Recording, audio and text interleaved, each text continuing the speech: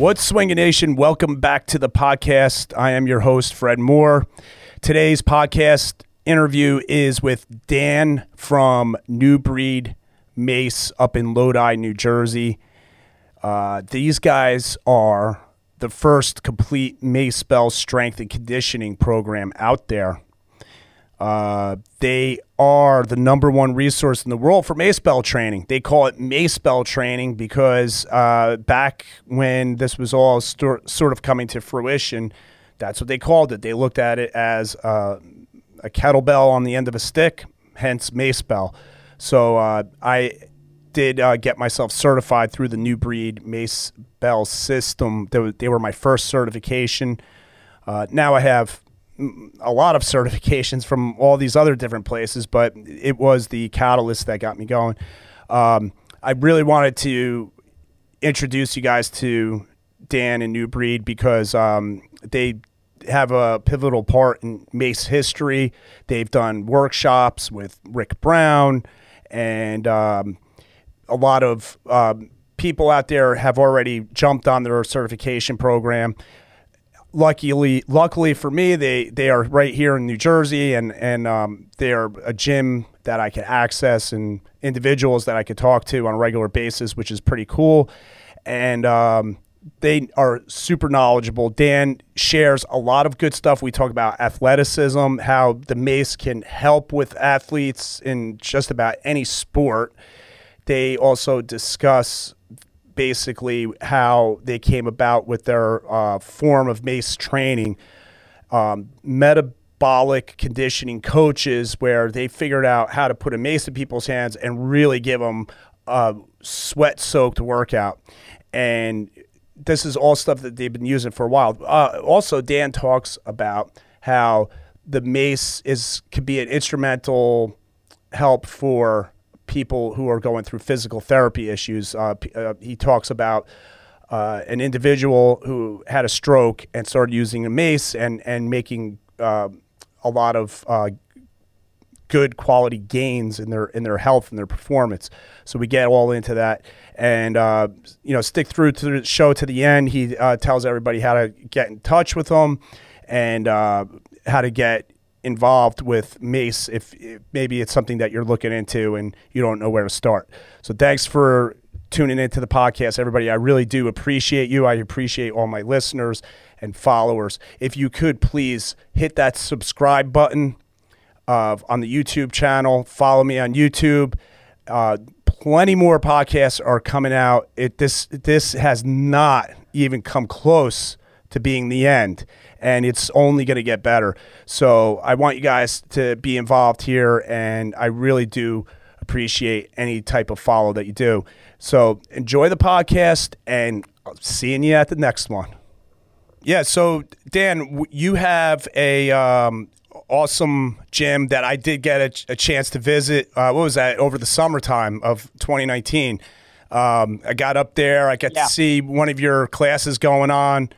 And I also I have the New Breed cert. That was my first Mace cert. I got it from you guys, which was a lot of fun learning that stuff. You guys have a very unique style of Mace work that I think is fantastic. It's very athletic stuff and metabolic, right? So you guys are like the metabolic experts, right? Metabolic conditioning experts, I should say. Yeah.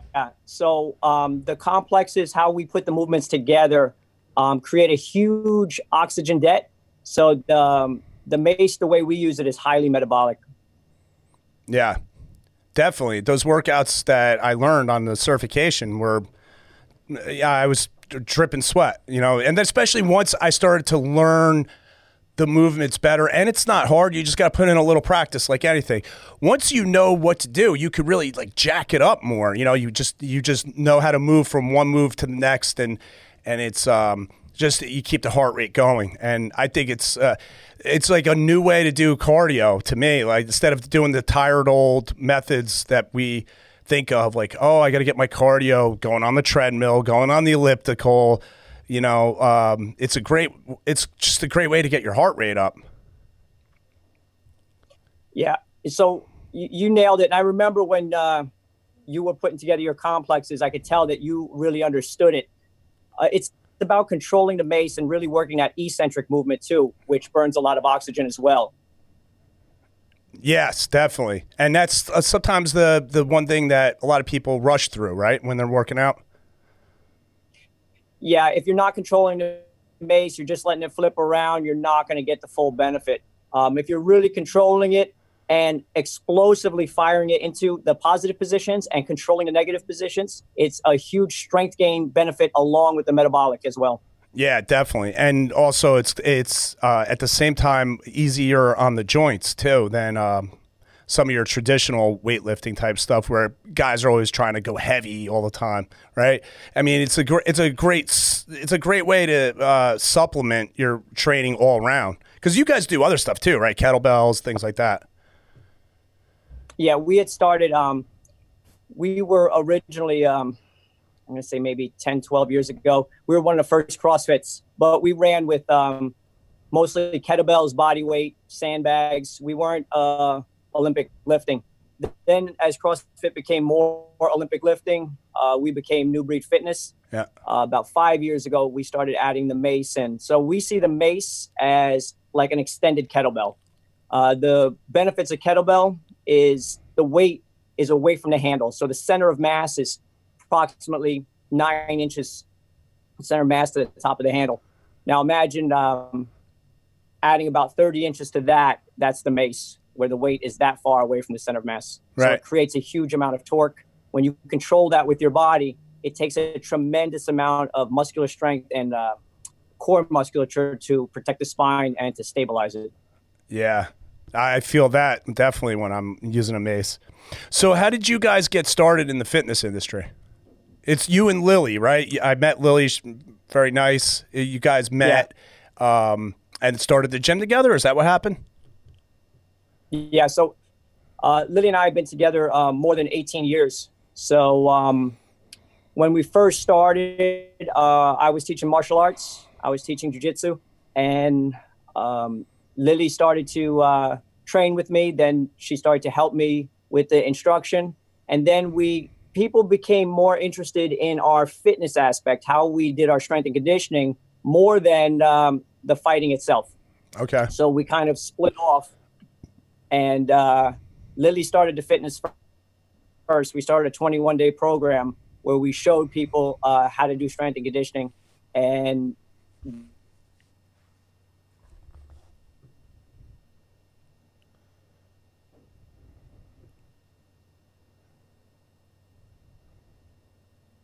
freeze frame. Dan, you there? Oh, I think we lost you. yeah, can you hear me? Yeah. All right. You are. We see you. You're moving. All right. Let's start all over again. Okay, no worries. The split. People. You split the fitness with fighting stuff.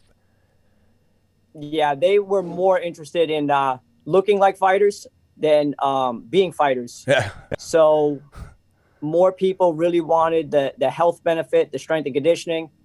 So they were interested in how we worked out.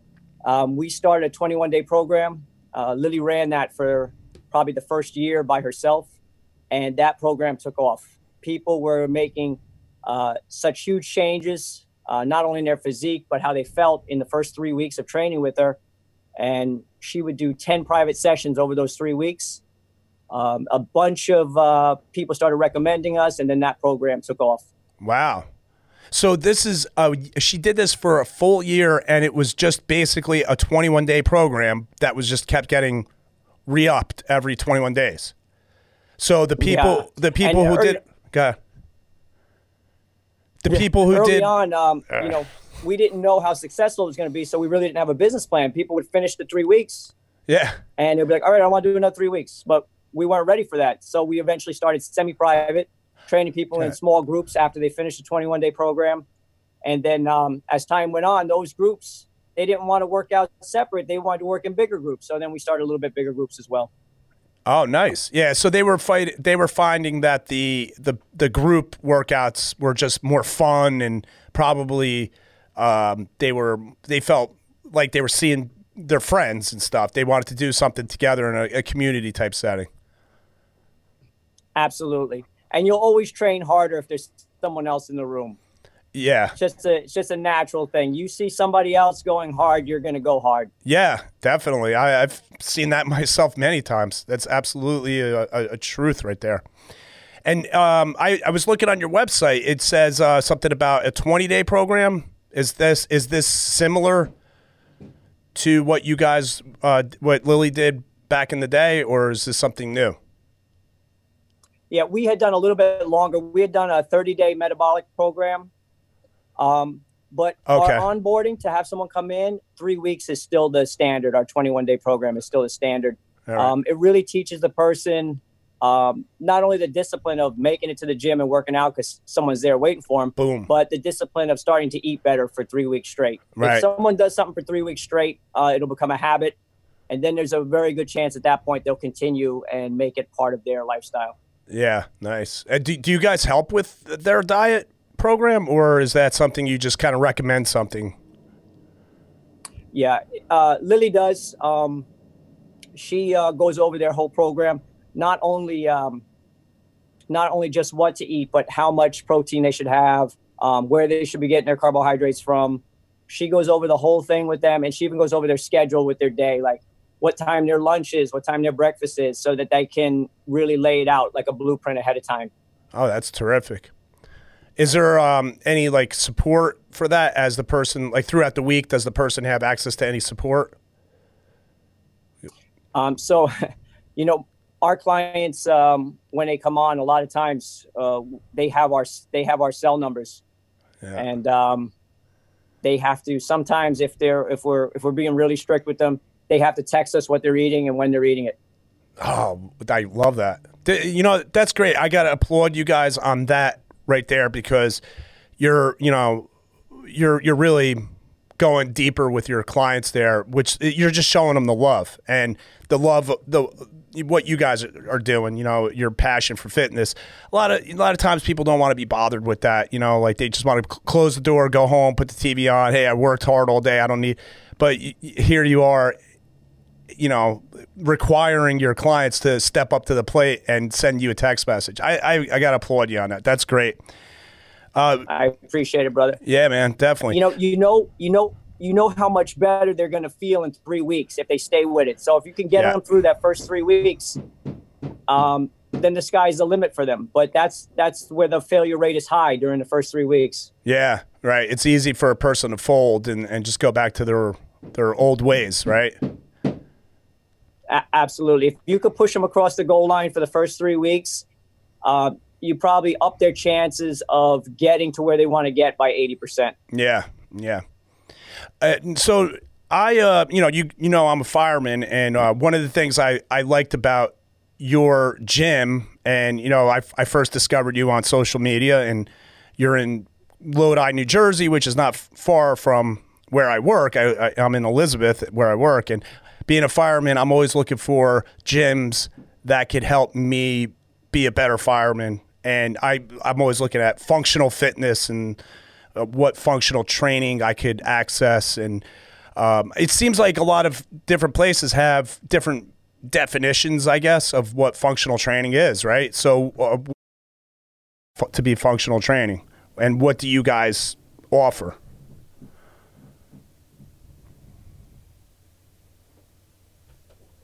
From the question to tell you how it was kind of drummed into my head. About 10 years ago, I was still grappling a lot, but every couple of weeks when I would grapple, if someone pulled on the back of my head, my lower back would go out. Oh, wow. And it kept happening. It was becoming like chronic. So, and I used to teach 7-8 privates a day, and I was wrestling all day long. So it was really hindering me. One day, I'm on the mat and I'm trying to get myself off the mat, and I felt my back go out again. And this was our first gym that we opened. It was this little 700 square foot place.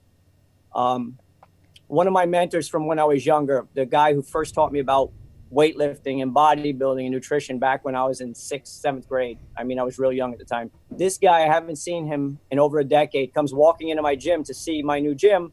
And, we just start talking, and he's like, "Hey, what's wrong with your back?" And I'm like, "I don't know. It's just every time I grapple, if someone pulls me wrong, my back keeps going out. I said, I think maybe I have a problem with a disc, or, maybe from doing, jujitsu and judo so long.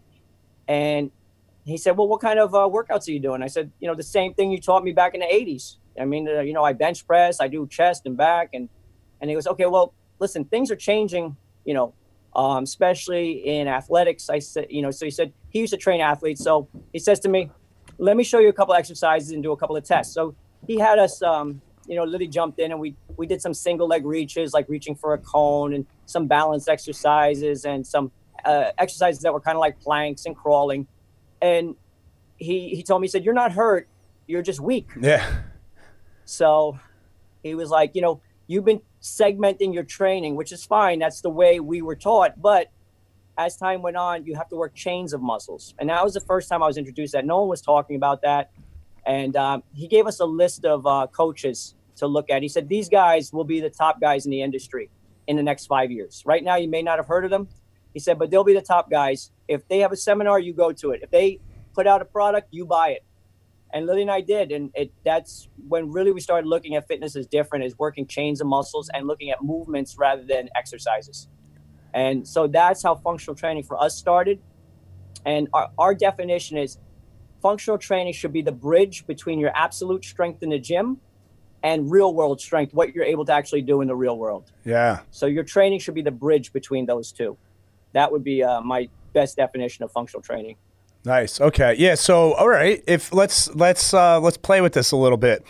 There's some firefighters that I know of that are like just jacked dudes that could be, they could be up on a stage. They're doing, split routines, right? They're doing hypertrophy workouts. They're feeling the burn. They're doing the reps. But sometimes, they might do a little cardio, right? But it's going to be like LISS style, low intensity, right? Just to manipulate their caloric output so they could stay lean. But then when we fight a fire, it's a little bit different. It's very high energy, go fast right out of the gate.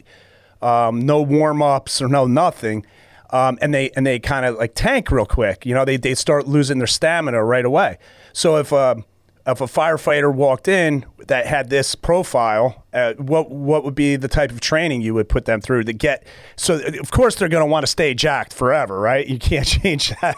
But what can you do to help this firefighter get his metabolic conditioning up? Okay, so first of all, let me tell you what an excellent question, and the way you laid it out was perfect, because it's the problem that a lot of people face. Most of our exercise programs are just kind of, I don't want to use the word copied, but they're just offsprings of the original ones that were made in the 50s. Yeah. So they're not really for function. They're kind of just to strengthen individual muscle groups, which is fine. We still use traditional exercises, but we kind of got to go above that.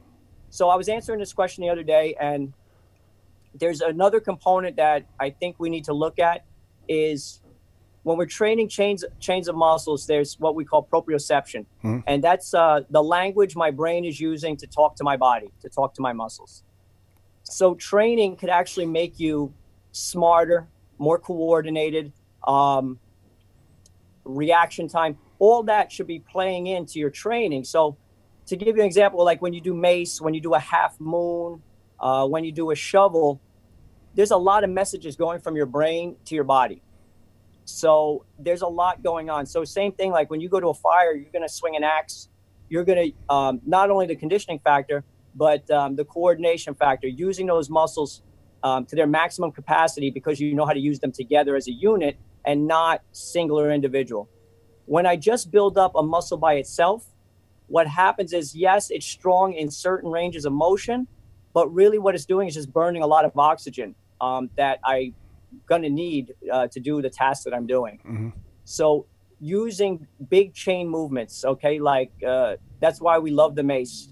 Our 8 movement patterns are based off of training a person in all directions, so they're strong in all directions. the metabolic effect of doing 5 rounds is huge. The carryover into their other training is seen immediately in a matter of 1 or 2 weeks. So in our programming, I love to have that MACE complex, even on a strength day, have that MACE complex in there. Even if those guys are bench pressing, doing their push-ups, I'm fine. Those are all great exercises, but they're a small slice of the pie when it comes to the big puzzle.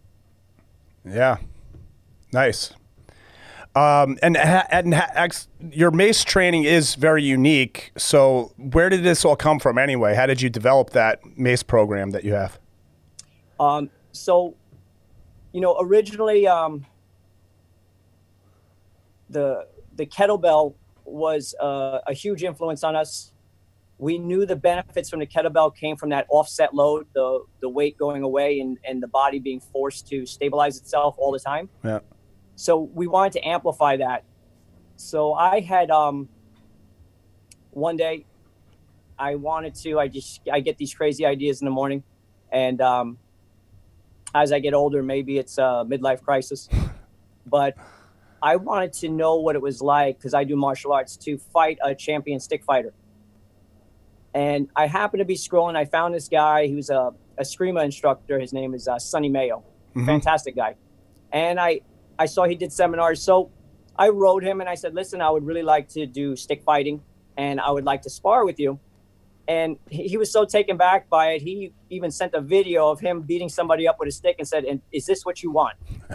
Yeah. And I said, yeah, I mean, I want to learn too, but I would like to spar with you. So he gave me a price. I said, the second I accepted it, I knew, like, man, I'm not in condition for this. So that's when I got my first mace and started working with it really just for the grip strength. I wanted to get my grip strength back because Kali and Eskrima have a lot to do with grip strength and hand speed. So I started playing with movements. I started playing with the shovel movement. I started playing with, the circle clean, started doing these things. And I started to put them in a complex. The same kind of footwork we would do in functional training, what we were doing before, maybe with dumbbells, we were now doing with the mace. And I did it. Now, after a few rounds, like you said, the metabolic effect hit me. I wanted to go 5 rounds, but after 2 or 3 rounds, man, my heart was shot. Yeah. So we had to run out of the building. We had went to the ShopRite, the local ShopRite here, and I'm waiting online. And I can still feel like, man, I got a little bit of nausea. I almost threw up waiting online. So I was like, man, there's something to the mace. Like, there's something there, either that or I'm tremendously out of shape. So the next day I made Lily do it. I said, listen, if Lily feels it, then it's good. If she doesn't feel it, then maybe I need a checkup. So she did a complex and she went through the 4 or 5 rounds. And same thing, after 15, 20 minutes later, she's like, oh my God, I'm still like a little bit nauseous from it. So we knew we were onto something. And then we just kind of whittled down what patterns worked the best, and to make sure that we were working in all range of motion, the sagittal plane, the frontal plane, and the transverse plane. And that's what all our movements are based off of, is moving in every direction, but gaining strength, moving the feet a lot. So you create what we call a dynamic base, being able to move with load. Okay. Yeah. So now basically what you're talking about is filling in the gaps with the traditional strength training. You're not necessarily moving in all those planes, especially the transverse plane. So is that how you feel the mace stacks up against traditional weight training?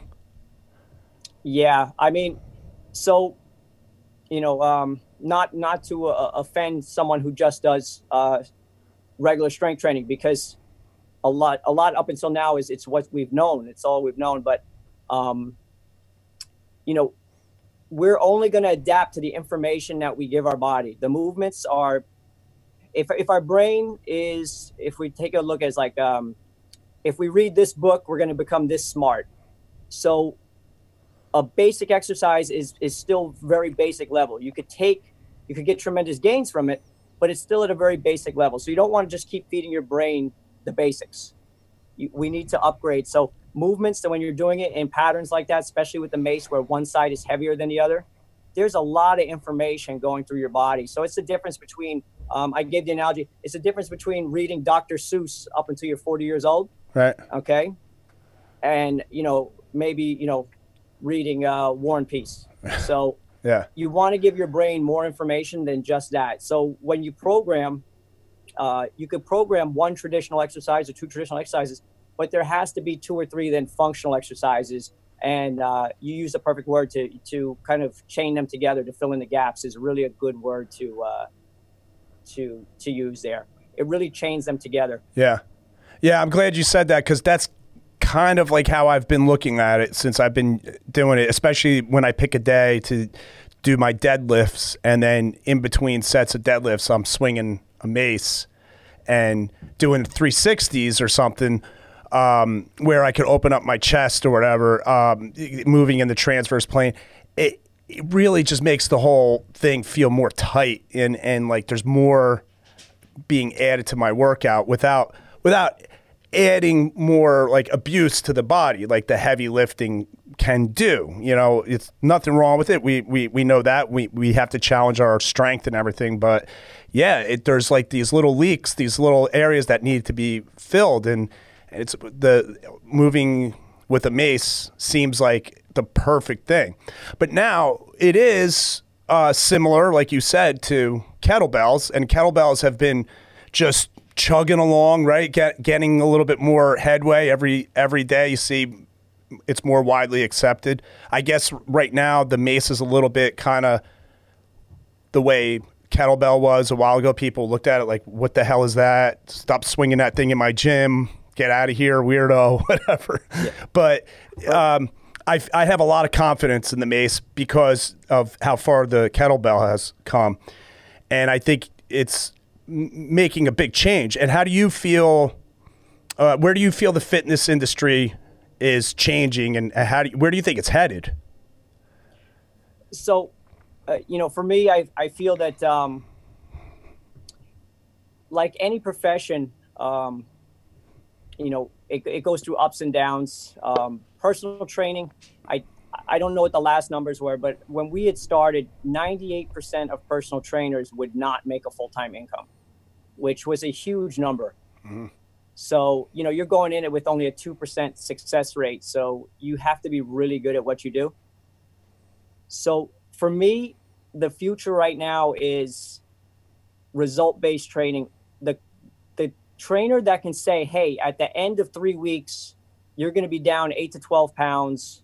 You're going to put on 1 to 2 pounds of lean mass. You're going to go from 3 push-ups to 15 push-ups and deliver results again and again on a consistent basis.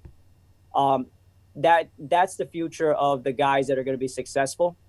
The mace for me is probably one of the easiest ways to program and guarantee those results, that every base is being covered. So at the end of 3 weeks, when a client comes in, they may only, want to lose 10 pounds, but during that time, they may go from 1 or 2 push-ups to 15 or 20 push-ups because of the carryover of everything else that they're doing. That's awesome. Do you feel that people really, like you're mentioning push-ups, and push-ups are, they've been around. People know what push-ups are and everything, right?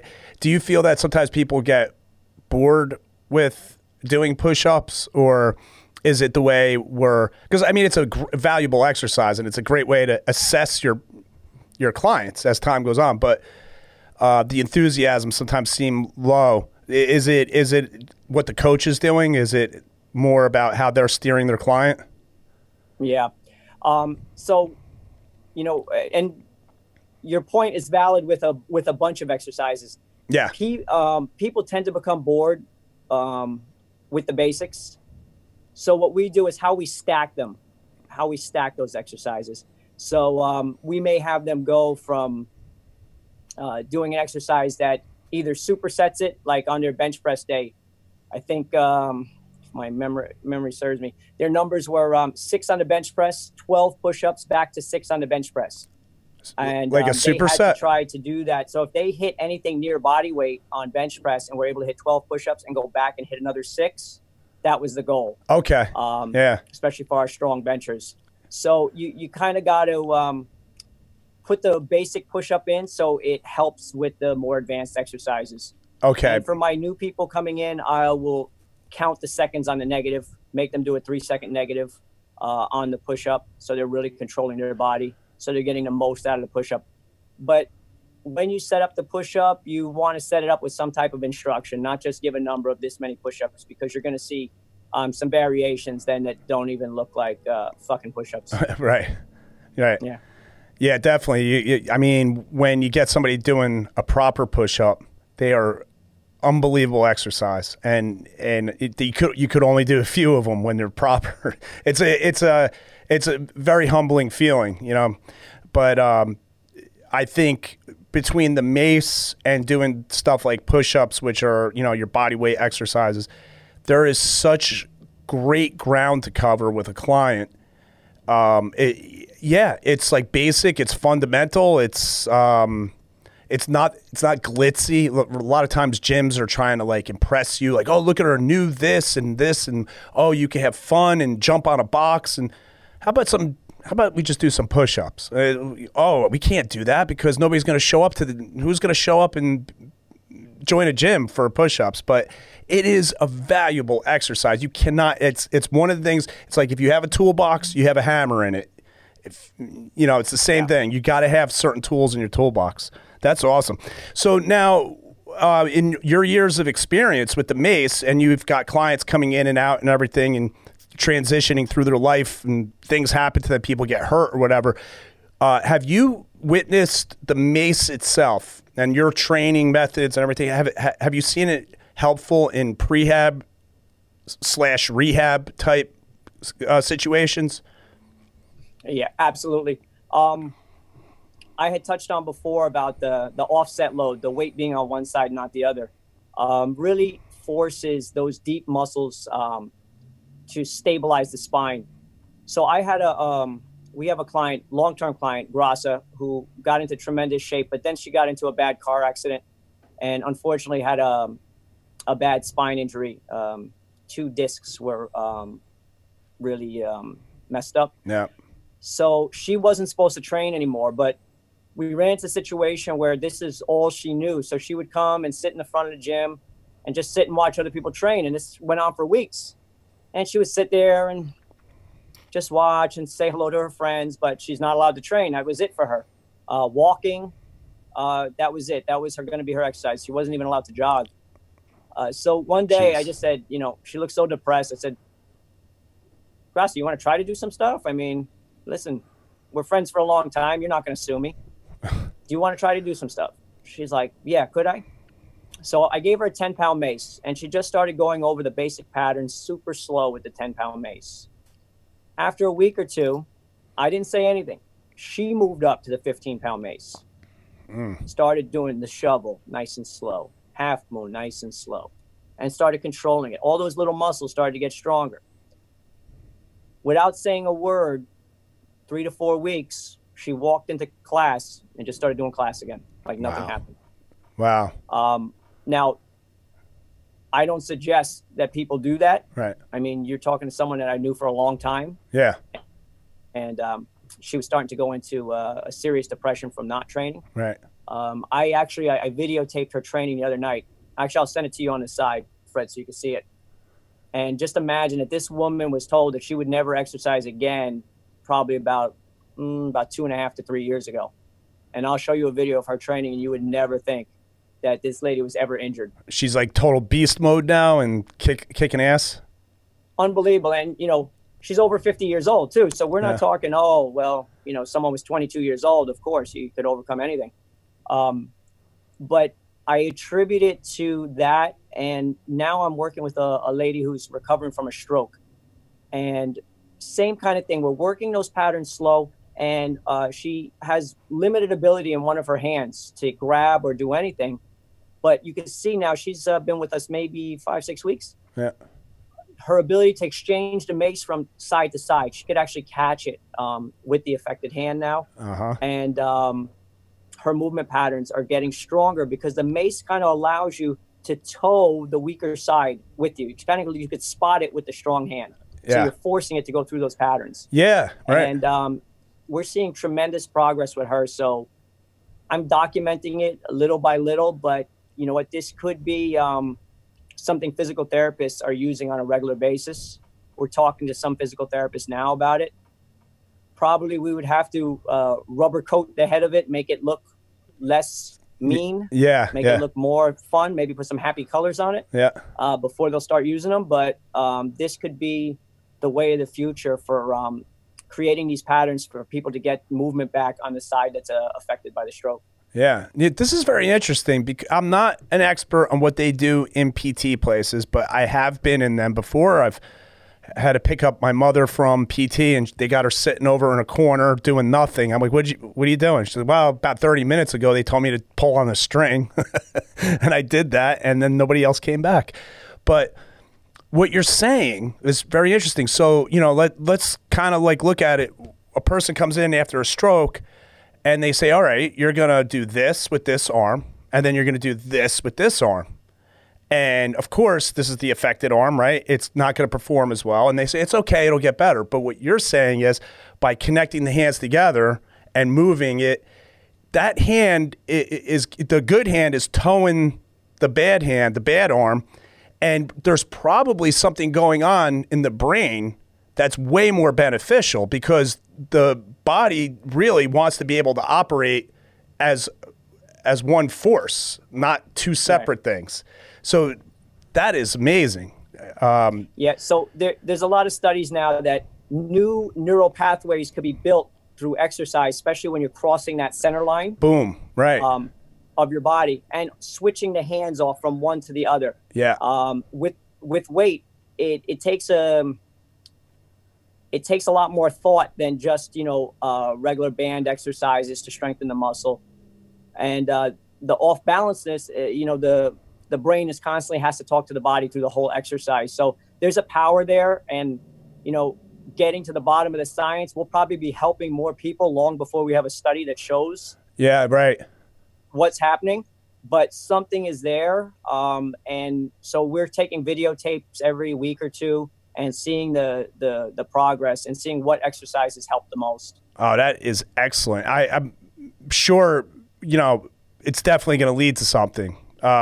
It's whatever it is, whenever you start introducing a mace to somebody and you see how happy they get and how interested they are and they start realizing how much depth and versatility it has, you could really see something wakening up, and it's a mental attitude. And what you're talking about combined with that, with this curiosity and everything, you're training the brain a lot more than you would be if you're, like you just said, just yanking on a band or something like that, where the person's thinking about something else. They're thinking about going and having lunch, and they're just doing their reps and getting out of there.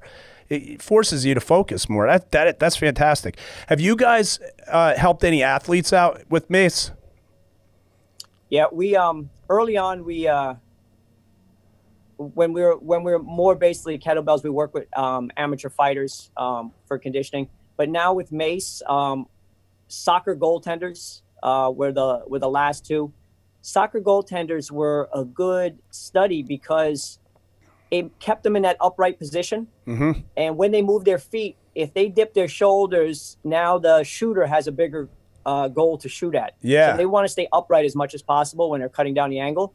So we would have them go through their footwork with the mace and rack position, keeping their posture up so it's still loading them. And we would have them go through these little patterns, maybe put 3 cones out, go in that direction, come back to the goal, go forward, then go off to the right, and have that those footwork patterns going with the dynamic base. And they did tremendous in then going through with their body weight and keeping their shoulders up and not feeling that tightness in their lower back, because when you try to stay upright, when you're moving, your lower back gets tight. Yeah. And also when your knees are bent, your quads blow up. Right. But the conditioning there for goaltenders was there, their agility moving back and forth, their ability to go in one direction and then change direction, stop that force and change directions also increased. So any sports like football, soccer, where there's change of direction, mace should really be in their routines. I mean, we might be a few years away from that before people start catching on. Yeah.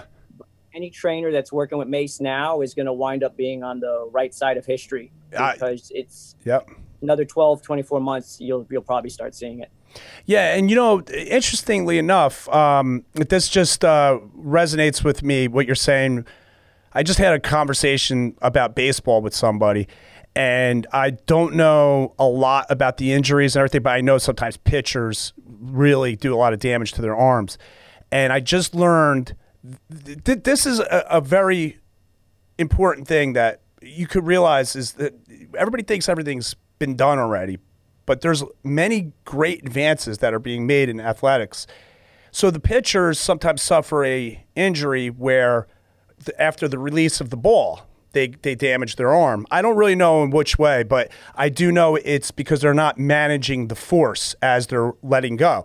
They're supposed to be following through and slowing the arm down in the process, not just whipping it down, because that's where the damage goes, because they kind of just like stop and there's something that's happening. So they started training these guys with like I guess like a cloth bag with a weight in it. They have to throw it, but they don't let go of it, and then they have to manage as it swings back in, and they have to slow it down. Otherwise, it's going to like smack them or something like that. Kind of like using a nunchuck or whatever, right? You got to kind of slow it down on the way in. And this is helping them strengthen or rehab their arm. And it's centrifugal movement, and this is something that you could do with a mace, it's just, like something right out of the new breed certification or whatever, you're moving the mace like this, and you have to, wherever you're moving it, you have to slow it down at some point, and there's going to be a change of direction on top of that. So that ties in with what other things are going on in sports rehab. That's a fantastic concept to even think about. I mean, I think what you were talking about basically, you nailed it, because it transfers over into a lot of things. Is most injuries come when the athlete can't decelerate the movement that's gone in. So they're either running so fast and they don't train laterally, they don't train the frontal plane, and they go to stop, and that's when a knee injury or ankle injury happens. Mm-hmm. It's from the force slowing down, the pitcher trying to slow down the arm, not just letting his arm flail, right, and let the shoulder take that abuse. So in every exercise, we always emphasize the control. Like, I can give two shits about a 40-inch box jump. I care if I hear the person land or not. If that person's landing like a ninja, they're not going to get hurt. Right. They know how to decelerate that force. And that's really, should be emphasized in just about every exercise that you can emphasize it in. I have 50, 60-year-olds doing broad jumps, but all I care about is how they're landing. Yeah. I don't care about how far they're jumping or how high. But if they can land, if they can decelerate their weight, they're going to be able to train for longer. They're not going to get hurt. And it's going to open up avenues for them to get stronger, because the brain senses that you could stabilize load, so it allows you to go heavier. Yeah. Yeah, that's fantastic. This is, not the first time on this podcast that we've talked about how training with a mace can help people in sports. And every conversation I've had on camera, off camera, wherever, it's always, yes, it's a benefit. It can help. And we're just a few years away from seeing it start breaking through. I agree with you on that 100%. So now let's say somebody comes to you and they just want to train mace all the time. Or we're going to kind of like invert this now. Somebody just wants to do mace, and you're like, fine, let's do that. But after a while, they want to get better at it.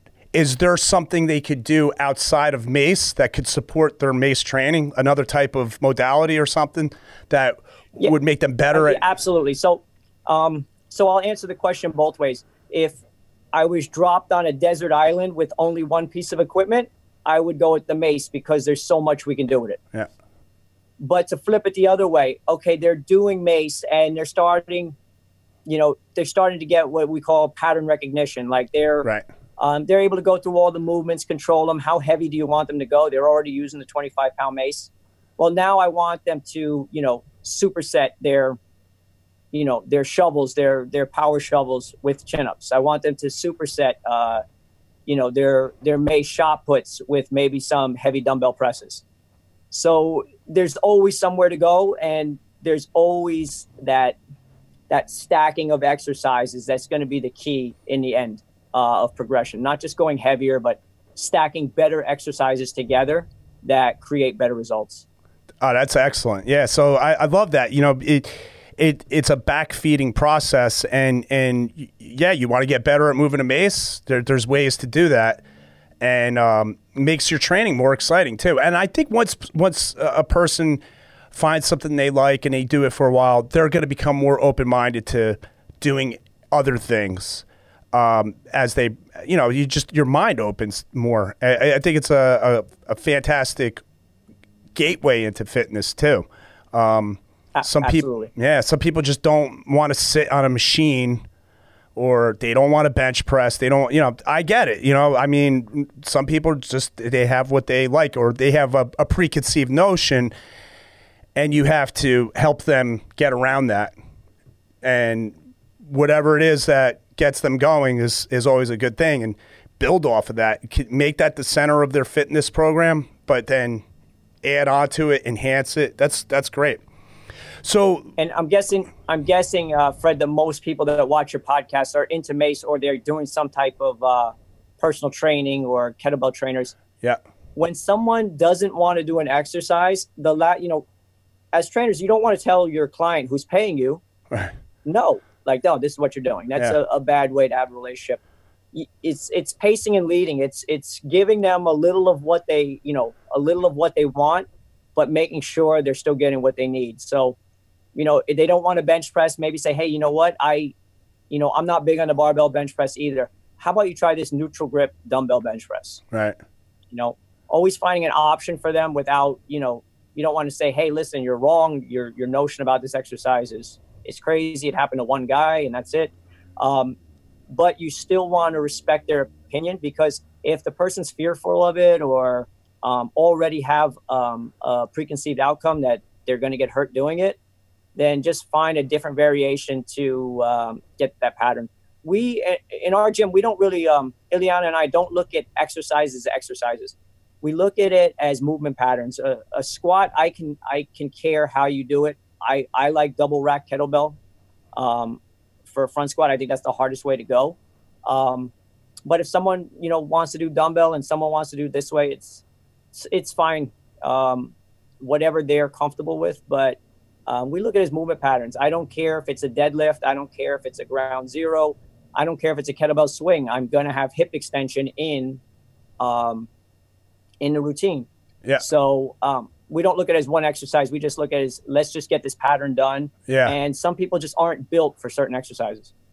Yeah, that's true. That's true. Yeah, and there's got to be ways to get around that. So having the versatility, and you know, your gym, you have kettlebells, mace, dumbbells. Do you find that sometimes people are, like, let's say somebody comes in and they're working with kettlebells, they're more open to grabbing a mace, and then vice versa, if they come in and use a mace, they're more open to grabbing kettlebells? Yeah. Yeah. So, I mean, they're basically hand in hand. Yeah. And, you know, and they're probably all your listeners too. It's a different type of, it's even a different type of respect for exercise. People that love kettlebells, they love the movements of the kettlebell. Yeah. Right. Yeah, there's a little skill development that you got to get going there with the hand and how you punch through whatever it is that you're doing, right? So, yeah. Absolutely. When you hand them a mace and say, well, this is how your hands should move, that they're already open to that because they got it from the kettlebells. Yeah. The two are very similar. When we did a seminar and we taught with Steve Cotter, it was a good mix, because you had a one-handed strength object and then a two-handed strength object. So kettlebell and mace are a good combination to go together. Yeah. If you're making a garage gym, they're probably the first two things you should have. Yeah. Yeah, definitely. So I did visit your gym, like I said earlier, and I met some of your people. Can you talk about your gym community that you have? It seems like you have like it looks like a family. I mean, it's really cool, and everybody's sort of like on the same page, you know, and they all like got each other's back and everything. Can you talk about them a little bit and where they came from and, you know, what their backgrounds are? Like, you know, just the general type of. Yeah. We started in basically a small town. So we had a really good niche of the community come join us. And we were Lily and I were very, very fortunate early on to really get the right people. I mean, they wanted to see us succeed. So they referred people. Everyone loved working out together. And you know what? It just grew and grew. And just the way the people are there, the right people stay. And if it's not for you, when you come in, you know it's not for you. If you're the type of person that you want to look at yourself in the mirror and take 7 pictures of yourself while you're working out, you're going to leave. It's not the gym for you. Yeah. If you want to work out hard and you want to make, 10 more great friends that you're going to have for a lifetime, then you wind up staying at the gym. We have, just ridiculously good people in our gym, and our success is 100% related to the people that came into our gym. Yeah. So, the one thing we get asked the most, and probably our business, for business wise, I don't know if I can say those 2 words together, biggest and business. Come on, try. I'm going to try. Our biggest business success, bang, nailed it, is our retention. We have a good amount of people that are well over a decade with us. That's terrific. Training. And, when you look at the stats, keeping someone 6 months to a year is tough. Yeah. In the training business. Yeah. And the amount of people that we have 5 years, 7 years, 10 years is just, it's really a great thing. Now, is that anything that you purposely worked at to have that effect? There's a few things that I think, add to it. Well, but number one is, if there's trainers that are starting now, you see businesses set up 2 ways now. You see it set up like, I'm going to market the hell out of it. Once I get people, I'm going to start a second one, and I'm going to leave someone here to run this one. Right. And I just don't think that you'll ever have long-term success that way. You have to know your clients, and you have to love what you do. So someone might mention a problem they're having, and during the day, it doesn't matter how long it takes. I'm going to look up, a solution to that problem. So the next day I have some type of answer for them. Make sure that no matter what's going on in your client's life, that, you remember what's going on. And, when we have people come in, we'll work with younger trainers, and I tell them, I said, listen, you want to be successful in this business, watch Lily from the time someone comes in to the time they leave, and watch how she interacts with them. Yeah. They come in, their shoulders are all slumped. They're coming in from work. Maybe they had a bad day, but they're leaving, laughing, having a good time, yelling bye to everyone. Yeah. And, Lily won't have it any other way. It'll hurt her if she doesn't make that happen. That's what she likes to do. Yeah. So we love what we do. We, you've been to our gym. We work 7 days a week here. Yeah. For us to hook up, I must have ditched on you like 40 times. Oh, I'm like, yeah, this month. Yeah, this month. Right. And I'm like, man, I told Lily, I said, man, listen, Lily, make this happen, because if, Fred's going to come down here and just punch me in the face. But you have to put in the time, and if you love what you do and you care about the clients, they're going to stay. Yeah. It doesn't matter, how many marketing tricks or, if you know how to do a referral program. If you're good at what you do, you're going to get referred. Yeah. That's it. Be good at what you do. We call it sharpening your axe. Make sure your skills are up. Constantly be learning new stuff. I watch other instructors instruct. At least once a day, I'll put something on where I'll watch someone teach something. It might not be in fitness, might be somewhere else, but I'll watch how they teach. And I model it, because success leaves clues. And if you're really good at what you do, you'll get referred. Yeah. Yeah. And also, if you're new and you're starting a gym or some type of business, once you get your clients, even if it's just a few of them, it's more efficient to retain your clients than try to constantly go out and get new clients. You're going to expend more time, energy, and money trying to get new clients, and in the process you may lose the ones you have. And you just hit the nail on the head.